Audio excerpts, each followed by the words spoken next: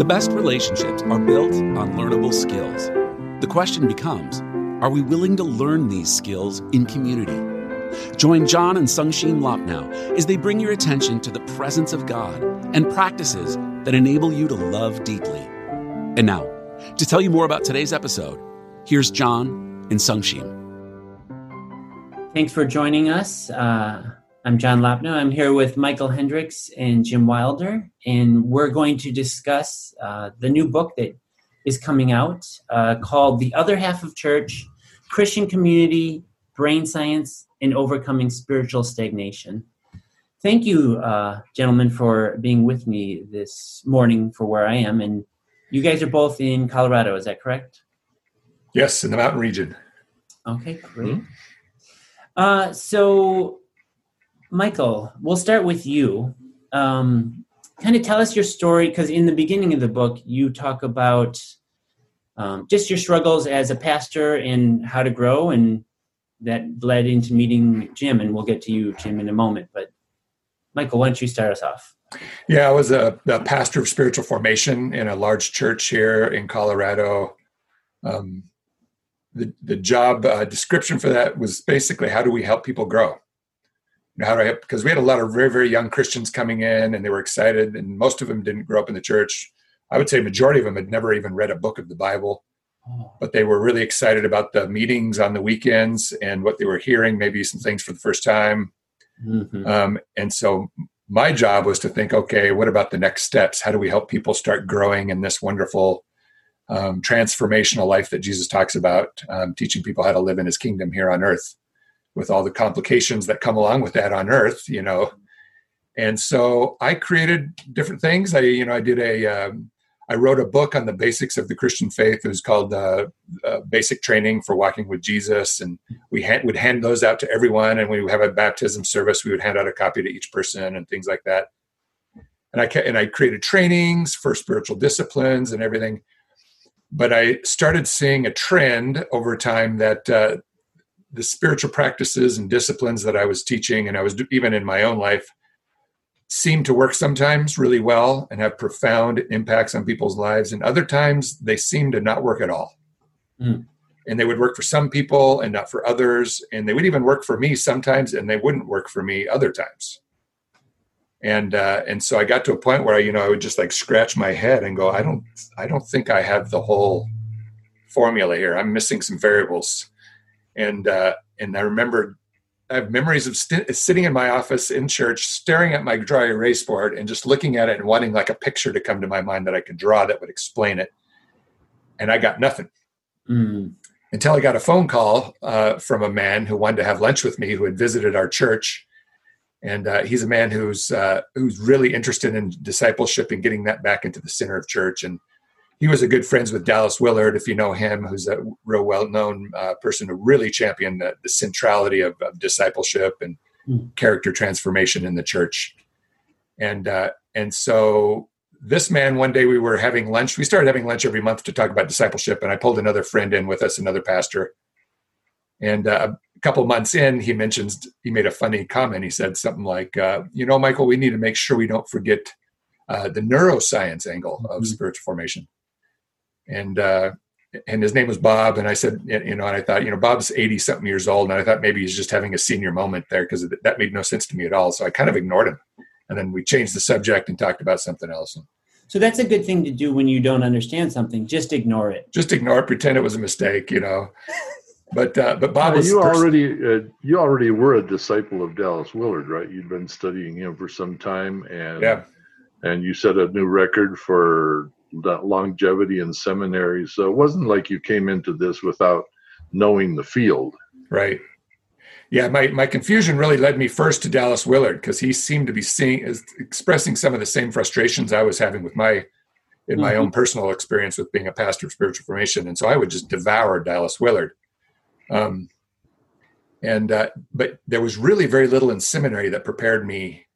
For example, for a person who wants to try to read the Bible, and when he reads it, he gets triggered emotionally and puts it down and doesn't want to look at it again.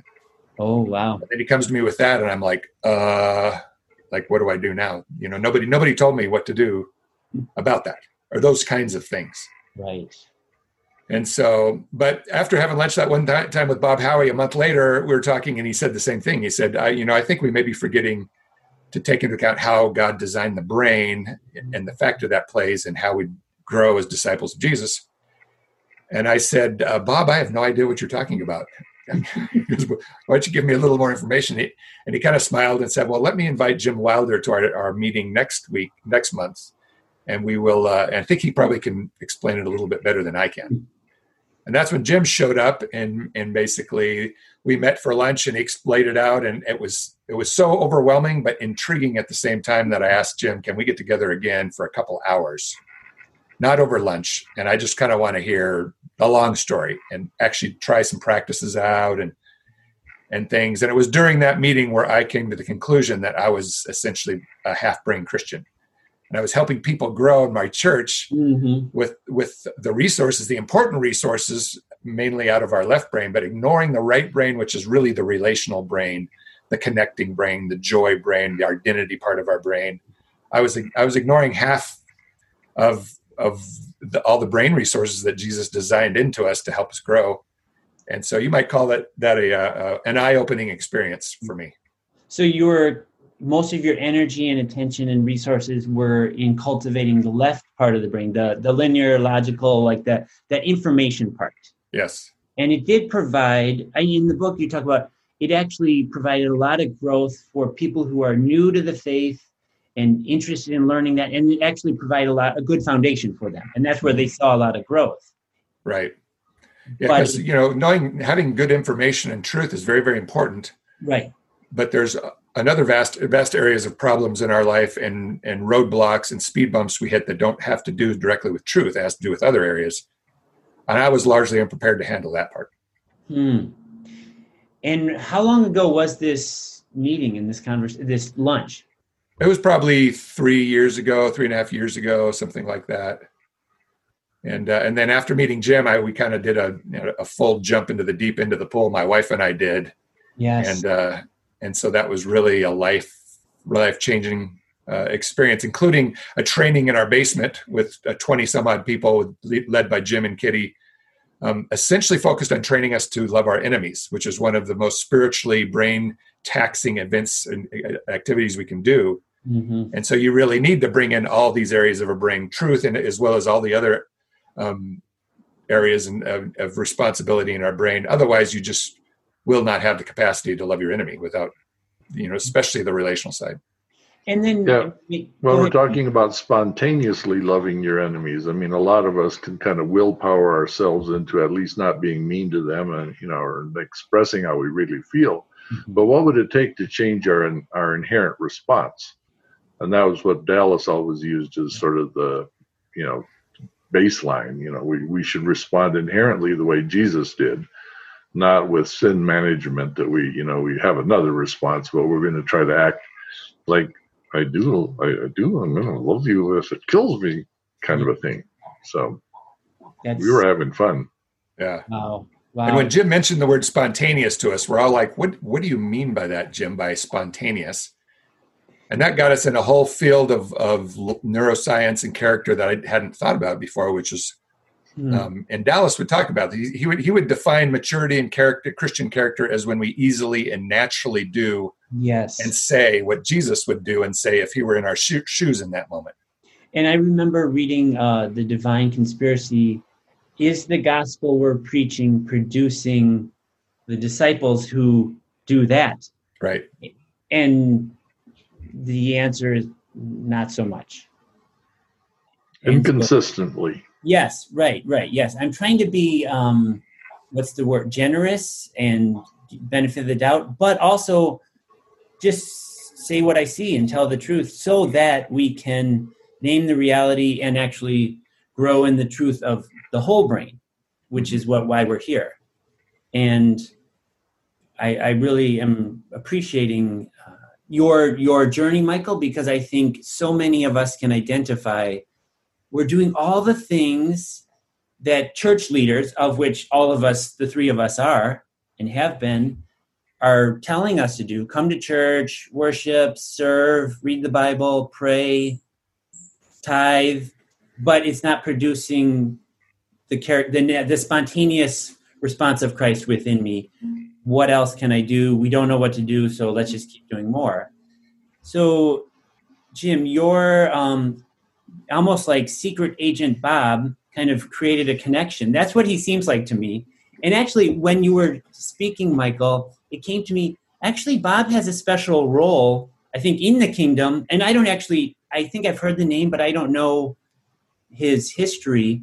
But even here, he's an elder in the body of Christ, creating connections, taking an interest in someone younger, you, and then building this bridge with Jim, and kind of in a covert way, just sprinkling this line. We can't leave the neuroscience out of it. And I think he did it. He was patient. He did it over time, and which actually really got my attention in the book and when you speak it here. So I want to appreciate the elders in our community. Mm-hmm. That's like a beautiful glimpse and aspect of who God is and how he's forming us. So thank you, Bob. Yeah, thank you, Bob. Maybe I'll watch this. This is Bob Howie. Okay. Yeah. He's one of the founders of the spiritual formation movement, and he actually went to your church because he's looking for ways to get spiritual formation into churches. So taking initiative as an elder and sharing what he knows, but very interestingly, still looking to learn. Mm-hmm. These are the things about them, yeah. I want to be like Bob when I grow up. Yeah, I do too. That's really cool. So, Jim, you meet Michael at lunch, and tell me, take it from there. Take it from that meeting, and then how it grew, and integrate your brain science wisdom that you have for us. Yeah, well, we'd moved out here to Colorado, and Dallas's daughter had talked to Dallas's daughter had talked to Bob's daughter and said, there's this guy coming out here, so you ought to meet him. And so she said, you ought to meet my dad. And so relational network is really what we're talking about behind all of this. It's when people care about each other, then they share quite naturally the things that they're learning and with one another. And so deeply embedded in all this is this element of attachment or hesed. It's like, because I know you and I care about you, I share your struggles, I share your answers. We learn this together. And so then when Bob says, I'm meeting with these two guys out of Boulder, two pastors up there, and I'd like you to come along, and I'll buy lunch. I thought, well, it's good. I'll go for that. And then I meet these two fellows, and they're curious. I really like curious people. They want to understand. They want to look into stuff, and they don't pretend to understand what they don't understand, and or to know what they don't know. They're genuine. They don't pretend that things work better than they do. And that to me right there is you're landed right in a gold mine when it comes to the kind of people I like to be around. So well, it sounds like you just described humble and curious, because the humble part is I don't pretend to know what I don't know. I like those people too, Jim. So I want to be around those people for the rest of my life. That's awesome. Yeah. And so, they've got enough experience that they've tried some things out, and they got some stuff that's working, and they want to improve on it. And so I felt like this is great. And then Michael immediately says, well, let's schedule a demonstration. And really? I don't know if you feel that about Emmanuel prayer. When people want to schedule a demonstration, it's kind of like I immediately have this excitement.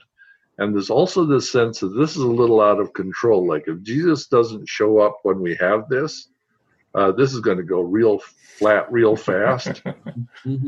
And so I was like, okay, Jesus, you've gotten me into this one.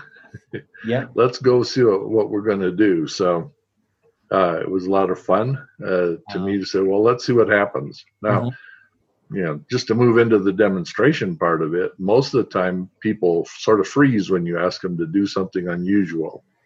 So I said, well, let's start with a little reggae experiment. Here you're going to do this reggae beat. We're going to do it together, and then we're going to ask Jesus to show up.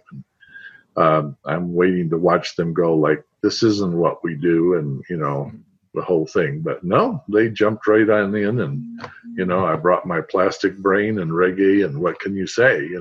Let's get on with it. And they're like, okay, we're keeping the beat here, and we're moving around the room, and we're talking to each other, and we're experiencing Jesus' presence. And I don't know, was that anything you'd tried before, Michael, or how did that feel to you? Yeah, well, the reggae beat at first when we were doing it, it's kind of a clapping beat where you also then experience a sense of gratitude or presence of Jesus, and then go back into a clapping beat that's kind of complicated, and that changes as you go around the circle. So he simultaneously make us concentrate on something, and then pull out and connect with Jesus, and then concentrate on something and pull out and connect with Jesus. Really? And I was thinking, what are we doing this for? Like, what's this have to do with discipleship? And then Jim says, what we're doing right now is we're training you to be able to maintain a connection with Jesus in a very confusing or distracting environment. And all of a sudden it's like bingo. It's like I could think of 20 situations in my own life where it was distracting. I could not maintain a connection with Jesus. And you can actually train yourself to do that. Yes. That was news to me. Yeah. I think it's sounded like what church should be. Exactly. Yeah, that's what I really like what Dallas had to say. It should be like the place that we're equipping and training and developing. And because of that line of thinking of what you're saying and what Dallas is saying, I call our small group that we meet on Zoom community of practice. Like every email, every verbal, it's because I want them to know we're not just learning more information. We're actually practicing something, because that's actually learning. Are you like practicing the presence of Jesus? Is this like presence and practice together, or what? Yes, Jim. Thank you for and that wasn't even set up. The presence and practice ministry here. Yeah, read that. Yeah, thank you, Jim. That was smooth. Well done. So yes, actually, like we're practicing the presence of God, and I love Brother Lawrence and doing the dishes and being on a Zoom call and raising teenagers and administration stuff that drives me nuts. Can I practice the presence of God in those moments? I do want to hear about the 4 soils, but let's talk about joy and Hesed. So if you both can comment on the importance of joy. Well, joy and Hesed are the first 2 soils, so we're already into the soils, whether you knew it or not. And so really, one of the things that stuck to me with Jim in that meeting we had when he brought his plastic brain is he got it and he divided it into half and then started showing us how data flows through the brain and how it processes experiences like that. Yeah. And then he explained the difference between the left and the right brain, and the right brain's really the relational brain. It's more powerful. And then he said something curious. I don't know if this is exact words, and you can correct it if you want, but he said, and our brain is constantly looking for one thing, and that's joy. And joy is defined as what you feel when you can tell someone is happy or glad to be with you, that you're special to them. And we often detect that actually faster. This is the spontaneous thing again. Faster than conscious thought. It's not like we're thinking and using our will to scan the room for faces. If we go to a party or something, our brain is, I think about once every 6 times a second, it's scanning the room and looking for eyes that are lighting up, faces that are smiling, expressions, body language that are communicating to us non-verbally that person is really happy that I just arrived at this party, for example. And that is joy. And so with the analogy of the soil, one of the key elements of healthy soil that will grow character is that it's an environment of very high joy, where our faces are lighting up when we see each other. We're giving them our eyes and our face. And there's almost this kind of ping pong of joy back and forth in an environment, and actually acknowledge that and build joy. We're also very, very diligent in a community to fill any kind of holes or leaks that happen in our joy, which can happen for different reasons. But a joy is just like something we maintain, just like if you're a gardener, there's certain nutrients your soil needs for your tomatoes to grow well, where you're monitoring these 4 things to make sure, that they're all doing well. And if not, then you monitor that and you build it. Go ahead, Jim. Yeah, so if you divide the brain here roughly in the front and the back part, which it divides right about through here, the back part is pretty much run out of fear, things you want to avoid, stuff you don't want to get into. And the front part is built out of desire, and the desire I think that we have is to be loved and enjoyed by other people. They'll be glad to see us. So if you think about being back in high school and the difference between being sent to the principal's office as a motivator or getting a bad grade or getting to see your girlfriend or boyfriend or whoever it was, you see the difference between the two. One of it really energizes you to draw it in. The other one is like, I want to stay out of this. And so if you want to really build character, which one of those is the better way to go about it? You know, God's going to toast you in hell if you don't do right, which has been, used as a motivation for a long time. God's displeasure or God's joy at being your father and being with you and teaching you how to be alike, you're a chip off the old block. Right. And that kind of motivation is very central to developing a character like God's. You can't develop a character like God's by trying to avoid his wrath. That's interesting because it flows out of our image of God. If he's angry at us, then that's how we will motivate as church leaders or followers of Christ. Or if he loves us and is glad to be with us in the midst of our mess or sin, then there will be a different motivation. And almost all of the masters of prayer, the saints across the year, from St. Clare 1,000 years back to St. Teresa, they were all sort of not real excited about the ascetic kind of Christian life. It's not what you give up. None of us deny that there's things we need to give up. There's the things that if you crowd God out of your life, there's no way you can develop a good relationship with him. So we got to uncrowd the spiritual life. And a lot of spiritual formation practices are around uncrowding your life from all the stuff that gets in God's way. But that by itself only makes room for something else to grow. Now you have to have the joy of God's presence. And St. Teresa of Avila, for instance, was very much on how do you go into the inner castle of your life and discover that in the center of it, in spite of your sinful ways, there's a God who's going to delight to be with you. And let's make that journey to discover this face of God. And I think the face of God became very central to you, Michael, as you were writing the book and looking at this. What was it about God's face that touched you? Well, the concept of God's face lighting up is actually more common in Scripture than we realize. Sometimes it gets translated out. One of my favorite Psalms is Psalm 16, where it says, in your presence is fullness of joy. Yes. But that was always dear, that God is close to me, and that his closeness gives me joy. But if you kind of peel the English away and look at the Hebrew, the more literal translation is abundance of joy with your face.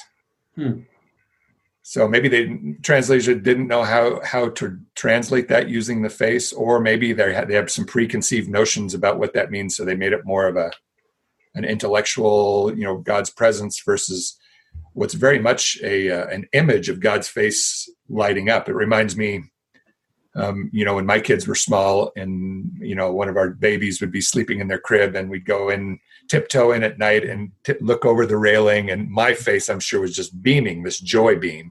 And to have, the sense that God's face is very similarly tiptoeing and looking at me, and his face is just lighting up because he's so happy to be with me. To me, that's a whole different level for that same scripture.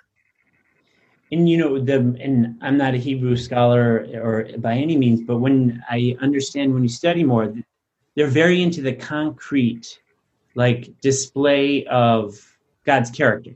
And, God's presence, that's a little more generic, but the abundance of joy on God's face shining upon you, that's way more concrete, and it has a more of a visceral response. I can remember that. And if you can think about the passage that says that God's eyes are searching the earth for those who love him, you get that put that together with what Michael just said about walking into a room, and your brain is automatically designed to scan the room for whose eyes are glad to see that I'm here. Yes. Well, apparently God has the same thing. He scans the earth looking for who's looking for me, who's glad to be with me. So even that, there's this parallel in how God's mind works and how our brain was designed to work. I would love to see groups of people in leadership have ways, like when you're in leadership, there's things you monitor and who shows up. I mean, the easier things to measure. But how do we keep on the forefront of our heart and our mind as leaders, as participants, how's the joy level? Who's asking those questions? And how do we embed it in like the order of minutes and the way the meeting goes? How do we embed that in that structure? And if you have thoughts, or I know it is in the person and it's a relational dynamic, any thoughts, any response? Because that's just a dream that I would love to see. Well, really, the book talks about that. The other half of church is talking about that other half that is usually omitted in our Christian practice. Even when you think of the process and the priorities you have when a typical church hires a new pastor, they want a really good, good education in Bible and other spiritual practices, and that the person is a good preacher, knows how to teach well, and they can run a good tight ship organization, those kinds of skills. And very seldom do you see on the list of job requirements, knows how to build joy and maintain joy, has a high joy, understands. That just doesn't. That's the other half of church that's been missing. So your question is exactly where our book is going. Is like let's take it back to this other half of church, and what might a full brain Christianity and church experience look like, versus one that's really keeled or tilted over to one side. Yeah. And the interesting thing is not that complicated, because one of the things been discovered about the brain is even if it knows that joy is important and can't find it, it starts building anticipation of joy, looking for it around there. So the second that a church starts a conversation of what's the genuine joy level around here, how are we showing each other that we're glad to be together, it will not be 6 weeks before everybody's got a much heightened awareness of whether there is or isn't joy when you walk into a church, when you walk into a meeting, when you have prayer, when you're doing this and that. Are we glad to be together or not? So if you're bold enough to ask the question, your congregation, the people around you, will very soon start telling you if it is or isn't there. It's not that hard to observe. It's just we have either not been taught to observe it, or we've been taught not to talk about it. So break the rule, say we can talk about this. You'll discover real fast what the joy level is and where it grows. I love that, Jim. So your nudge is to start even bringing it up in conversation at whatever various level of influence you have in the organization. Let's just name it. Yeah, well, when I heard about joy, it was from the brain scientist, the Alan Shore conference. He's talking about the importance of joy to the brain. And it's central to forming character, central to forming relationships, central to making your brain grow, central to your immune system running right, central to how your body organs function together, central to whether or not you have mental health for a lifetime and all that sort of stuff. And I thought to myself, well, I've been through seminary and I don't remember them mentioning joy. I wonder if it's in the Bible. I mean, frankly, that was it, And then I go to look from the Bible, and my goodness, it's everywhere. And Jesus, and at the Last Supper, says, the reason that I have spoken to you is that my joy might be in you and your joy might be as full as possible. And I went, wow, that matches the brain design. How come I never heard about this in church? Because by that point I had, like 40 some years in all kinds of different churches. And, joy was like the maraschino cherry on top of a sundae. It was optional. It was nice if you had it, but, it was certainly not the main course. And a lot of times these definitions are not relational. They're very individualistic, and it's just a sense of some positive well-being rather than connected to how I'm doing relationally with people and how they're doing with me and monitoring. Well, that really does take us to the second thing, though, about Hesed. I didn't mean to step on your announcement there, Michael, and we'll go back to that in a minute. But as soon as you develop joy, you start developing attachments to people. And if you're not developing attachments, then joy doesn't grow very far. Mm-hmm. So, this thing of you're going to have joy, you're going to develop attachments to people. And we've been taught a professional model of ministry.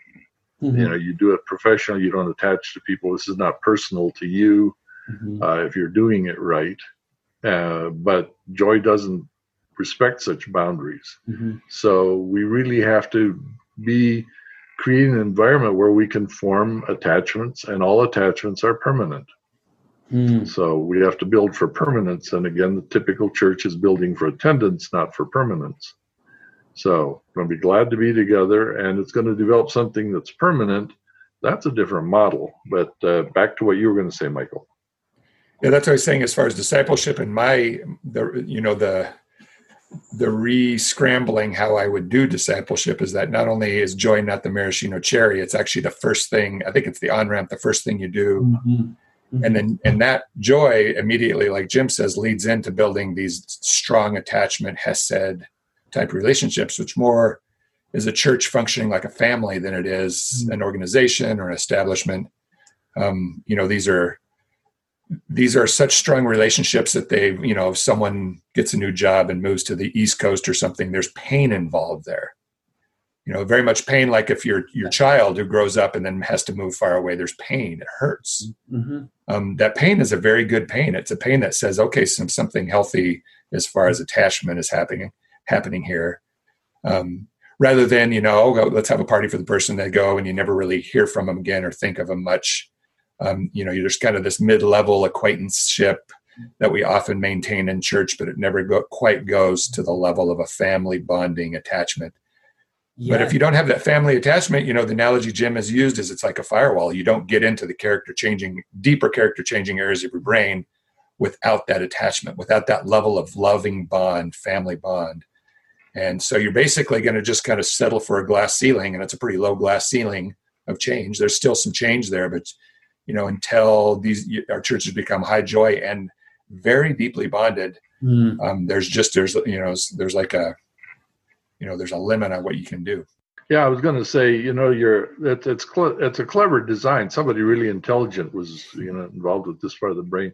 You wouldn't want every passing dog to tell you who you are and be able to change that. There ought to be some kind of a safeguard. So only people who know you very well are allowed to change your identity. And if we know that well, there's going to have to be joy, because that's what grows the attachment. And then the attachment will develop. So these are people that are very important to me. I can't just let them, drift off to Colorado and forget who they are or something like that. It's like, these people have gotten, somehow their roots are in with my roots. Yeah. And that's very central. And the brain says, okay, if we're that closely connected, I'll let you talk to me about who I really am. Now you're getting into the mirror neurons, because I want to be like you. We want to be the same kind of people. What I see growing in you, I want to have growing in me. That's beautiful. I'm thinking I'm really energized by all the things that you're talking about, being attached in Hesed love, building joy. And because I was a full-time pastor at a church, associate pastor, I'm thinking of all the barriers in how the conversations are had sitting around at the leadership table. And so sort of comical way of asking you is, how do you scale Hesed love and joy and that permanent sense of family? How do you scale it from 1 to, doubling our attendance in a year or 2 or 3? And I'm asking that, it pains me to ask it, but those are the conversations that get the attention at the leadership table. And it's a totally different direction and correction. And maybe I use correction on purpose, because that's kind of somewhere we're going to get to that. and that's I think the last one. But so I feel the pain. It's obviously scalable because with probably about 70 people, Jesus was quite happy with the Holy Spirit to add 2,000 in one day. Mm-hmm. And so if you couldn't grow it, that was a terrible idea. Right. At Pentecost. So we've got the proof in the pudding. It can be done. Mm-hmm. But what are the ingredients that are necessary to do it is, really one of the problems, for instance, that I've read about with Muslim ministry is that Muslims believe, because of their culture, that if someone is trying to win them to be a Christian, it's because they want to have a relationship with them. And they're constantly mystified by the Western church, winning them over. As soon as they make a decision to become Christians, it's like, okay, I'm done with you. Now you just go join that and I'll go find somebody else.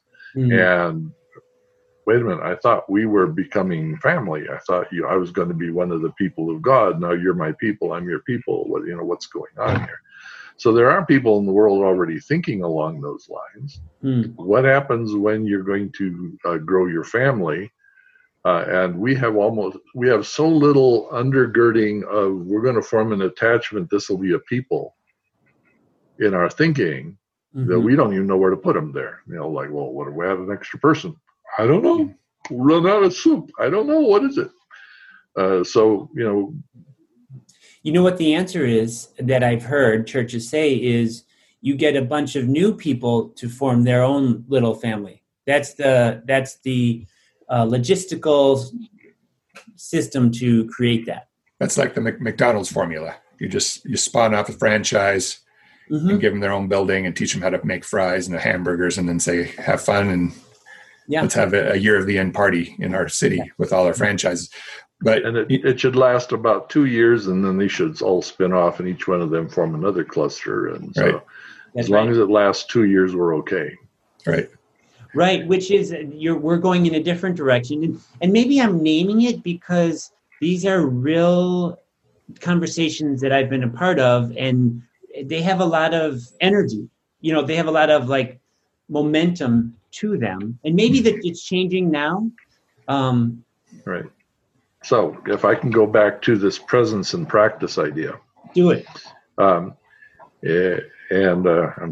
might be stepping on Michael's thunder here, but, the Great Commission, as I read it, is you shall go and be my witnesses. Now, first of all, we generally in the West read witness to mean somebody who talks a lot about God. But suppose the witness is someone who sees something. You're the people who sees God's presence. And you're going to go every place in the world seeing what God is doing immediately right now in spite of all of the distractions. And then it says you're going to make disciples. Now, we tend to say, well, we'll make disciples for Jesus.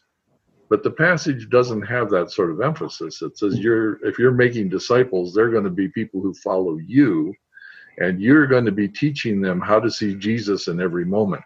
That you'll be the witness. You're teaching them how to see Jesus' presence and practice that with each other. Now, as soon as that starts spreading out, so I'm staying with you, and no matter how bad things get here, we're going to see where Jesus is, and we're going to practice that together.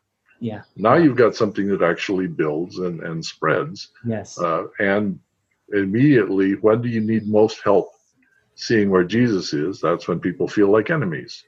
Right? So every time someone feels like your enemy, is that how God sees it? Well, no. Let's practice together till we see that. Your husband feels like your enemy right now. Your child does. Your ex-wife, your whoever it is. Well, let's get Jesus in here and let's experience his presence. And if that's what we're doing every time we get together, that actually will scale very nicely, but it really restructures things from being an organizational structure to how are we going to together practice the presence of Jesus. So what would you say about that, Michael? Yeah, I think that one of the reasons why, if Hesed starts growing in joy and it starts getting bigger, a lot of the reasons that then blows up is because we don't teach people how to handle the problems that inevitably come, because we don't teach people how to love their enemies. Because if we're in a very deep Hesed church and it's getting bigger, we're going to have problems. We're going to bump heads. There are going to be people hurt feeling. There's different levels of maturity. So that's the importance then. One of the things we do for the third element of soil is what we call a group identity, which basically lays us out how do we live in the kingdom of God on earth very specifically.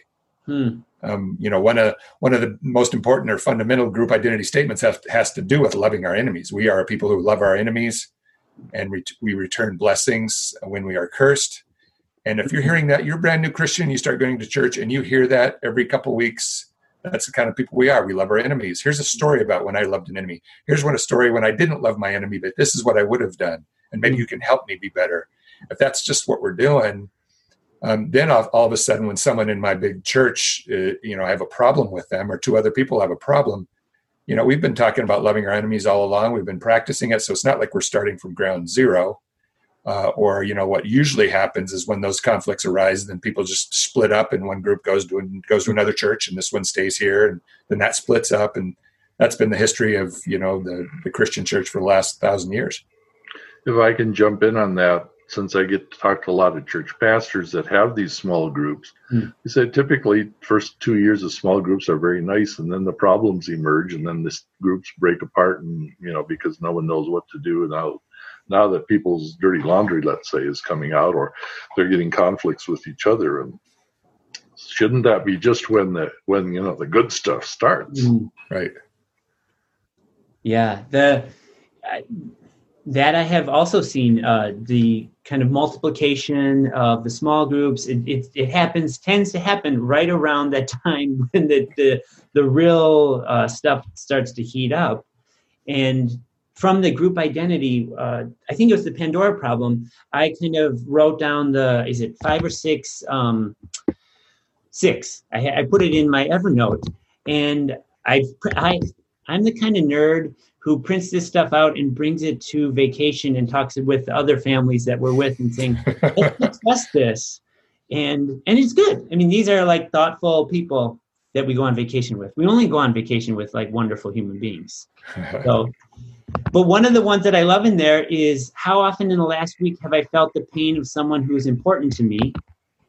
And then it sort of a corrective part of that is, when have I thought, they had it coming, that they deserved it, that was a consequence of their behavior. So you can see like when I was proactive and when I was like reactive, so that's part of the group identity.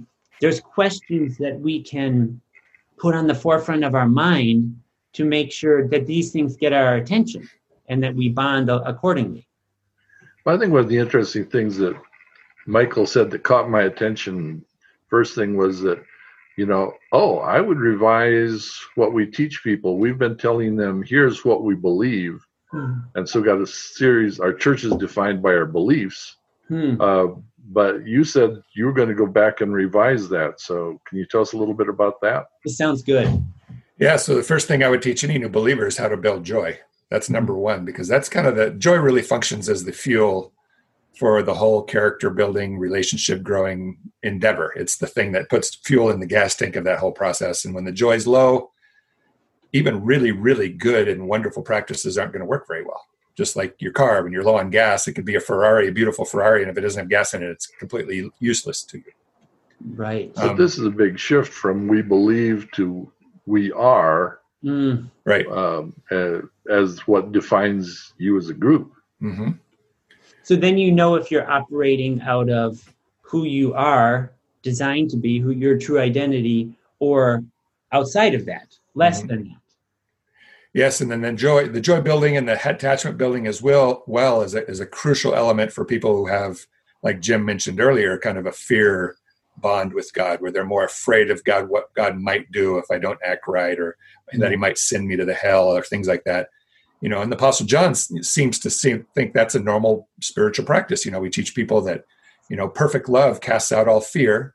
So obviously, if some people are having some fear, well, it's at least they have some bond with God. Now let's take that bond and let's transform it into a joy, love-based bond. And to me, that should be normal spiritual formation, just like teaching someone how to study the Bible or pray. Let's, check out your bond with God and let's work on that and make sure it's solidly love-based. If there's any fear in there, okay, great. Let's roll up our sleeves. Let's get working on it. I love that posture. I mean, because we all have some elements of our attachment to God that need strengthening and correction and guidance. So that's beautiful. I'm sure some of our listeners are probably wondering, like, are you guys disposing with truth now, so we don't have to have beliefs? We just have to, let's all get together and love one another. Is that what you're proposing, Jim? Well, let's ask Michael. He was going to move "we believe" into "we are people who." That's cool. How do you put those two sides of the brain together right there? Right. Having good information and correct doctrine is very important. If, Jesus' words are very, very wise, and they're teaching us how to live. They're teaching what is important to God and what's less important to God, what his priorities are, the way he views life, so we can view it like him. But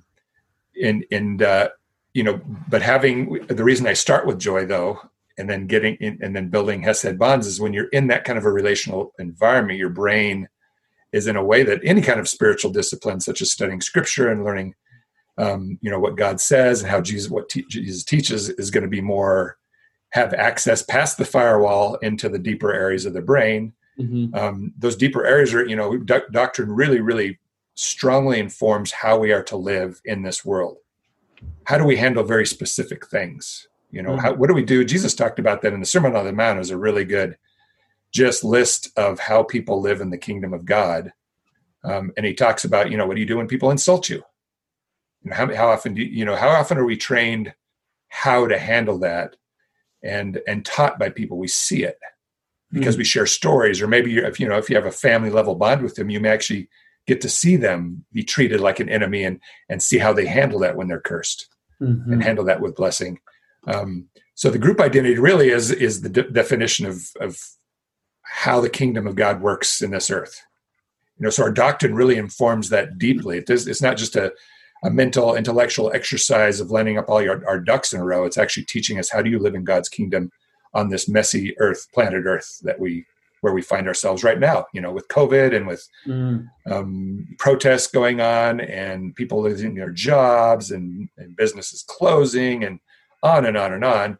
Oh, well, how does the kingdom of God function in this crazy environment? And even in your home, because if someone's going to insult you, you just listen to your kids talk to each other, and it won't be very long before you see someone's going to have to handle, what do we do when we are insulted? Yeah. Yes. And it's almost the truth that could be written down is embedded in the relational context that we're living in. So the truth is alive and well and being experienced. It's very, very relational. It's everything God does is to further the relational connection between us and him and between us and each other. Jesus uses the analogy of a vine and a branch. He's a branch and we are attached to him as a vine. And when we stay attached to him, we bear fruit. Powerful attachment image. Yeah, that's a very strong attachment image that, and in that work, that attachment to Jesus, we need good truth. We need correction. That's the fourth nutrient, is when we have this really robust group identity, well, invariably, we're going to not live up to that. Okay, I'm going to start exhibiting fruit. Maybe it's some arrogance of mine, or maybe I'm not sharing other people's pain, or I'm trampling people because I want to get things done. You see this in churches. I see it in my own life. And if you've been well trained, this is one of the most radical things Jim said in our Loving the Enemy training we took, is he says, after a while, when you get used to doing this, when someone comes up to you and says, I think you weren't acting like yourself back there. Do you want me to remind you? My reaction should be, oh boy, I get to see something about myself that doesn't look like God's kingdom, and I get to be corrected, and I get to know Jesus more, maybe in situations where right now I kind of lose him and start acting differently. So I remember one time I was working in a counseling office, and one of the other ladies was a counselor, and she'd been to the bathroom, and she came back with toilet paper, actually stuck to the bottom of her shoe. And, I went up to her and said, toilet paper there you might want to take care of before you see your next client. She was very appreciative. Embarrassed, yes, but appreciative, and in a sense, that's what we want to do for people. It's if I fail to tell my wife when her tag is sticking up on the back of her dress, you remember Markle, the once time princess, went out with her name tag up in the press of the entire world. So we call it having a Markle. Okay. Yeah. So if I fail to tell her that, she feels like I've let her down. How did you let me go out with my whatever showing? And in a sense, that's what we want to do with each other. Your non-Christian, false self is showing. Would you not like to get back to who you really are? Let me help you on your way back. Which requires, being able to see each other the way Jesus sees it. So having that, even when you're not acting like yourself, we have enough of the presence of Jesus that we can practice looking at each other and reminding each other who we really are. And this correction should be something we really welcome. We're actually quite terrified because, it has that initial shame, embarrassment reaction, like, now what? Do you still love me? And now you have to have a hesed. So, yes, I'm glad to be with you. It's all in the brain. That's why we don't do that correction very often, is because, number one, we don't want to hurt anybody's feelings. So we try to be too nice. Maybe we don't have the kind of attachment where we can do that. But another reason is, too, we haven't practiced it. We don't train people. It takes some repetitions to come up with the words and to do it clumsy, and then have someone say, well, it would have been better if you'd done it this way, but thank you for trying. And you get better at it. And so that's again, some of the omission of what we do in our discipleship. We don't teach people how to train people in a very loving, healthy, group identity saturated way. Well, I see the sequence of joy going to hesed, love, this attachment, group identity, then the correction. If you have those three sequentially in order over time, then the correction seems to be natural. Like, of course, I want too much growth over here, or weeds, or things to be pruned, so that there can be more fruit of the kind of fruit we want, rather than the destructive kind. And so I do think you guys have laid it out beautifully in this podcast and even in the book. So I'm really looking forward to the fruit that comes from the book coming out, but actually seeing pictures of people, circles of people, either on Zoom or in person, around the book, engaging the ideas, engaging each other relationally, practicing the presence of God. And that's why I wanted you guys on here.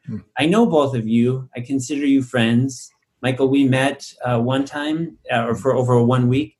But I really want these ideas to be engaged in webs of relationships all over the world. And so that's my prayer and blessing for the people of God and for the world.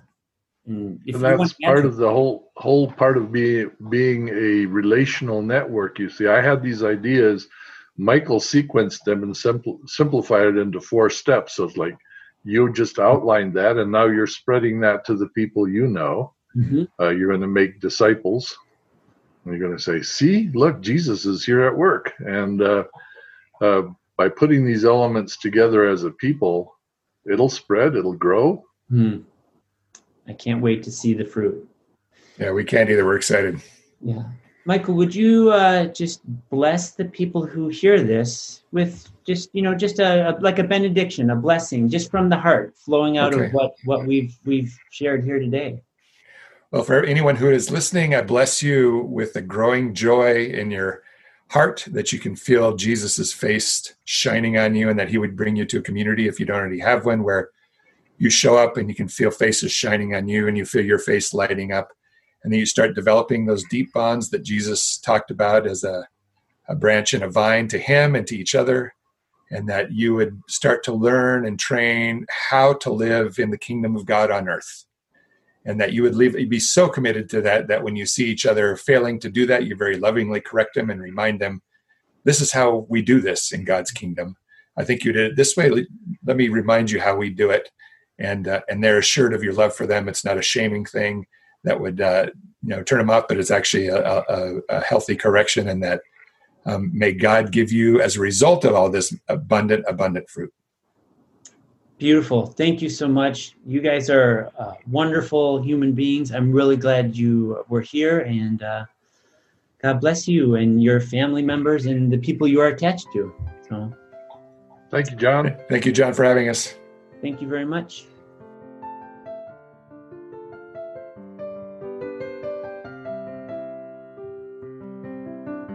May God bless you, and may we become the kind of people who experience the God who sees us, who hears us, and who knows the depth of what we are going through, so that we know that He is with us, and He is doing something about this by strengthening our spirits. May we become the people of love. Amen.